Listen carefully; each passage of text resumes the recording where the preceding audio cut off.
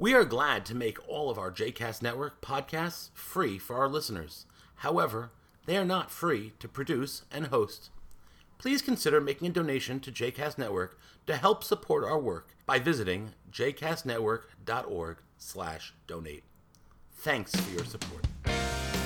You are listening to 2 Minutes of Torah with Rabbi Danny, a JCast Network podcast. For more information about Rabbi Danny, please visit rabbidanny.com. For more information about other JCast Network podcasts and blogs, please visit jcastnetwork.org. Shalom and welcome to 2 Minutes of Torah, Parashat Ekev, Complacency. Recently, I was speaking to our insurance agent about a new provider, and he suggested that it's not really worth looking too deeply at reviews online because the only people who write reviews are those who have negative experiences. If things are okay or good, people rarely post.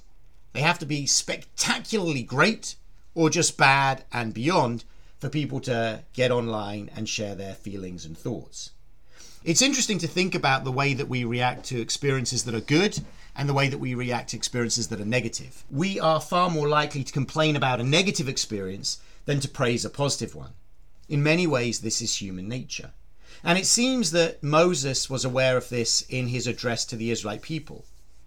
Moses speaks to the people and says, "For Adonai your God is bringing you into a good land, a land with streams and springs and fountains issuing from plain and hill." And then Moses talks about how good the land will be, and then says, "When you have eaten your fill, give thanks to Adonai your God for the good land which God has given you." It's appropriate that Moses is reminding the people that once you're there, it will be easy to become complacent and take for granted all of the goodness of the land that they are inhabiting, and that they need to keep sight of the fact that it really is a good land, a blessed land that they have been given by God.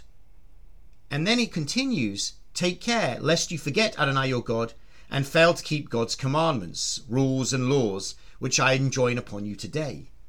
Moses recognizes that it's easy to become complacent, that it's easy to just take for granted when things are good and only to focus on the terribly bad or negative experience.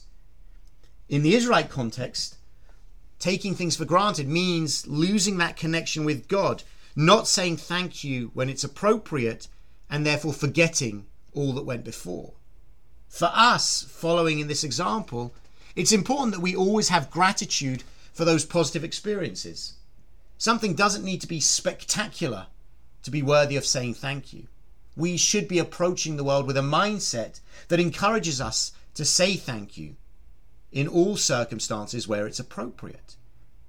And perhaps this is the lesson that Moses wants the people to take.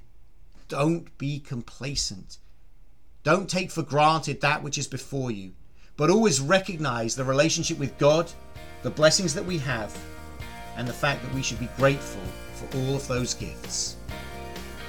Shabbat Shalom.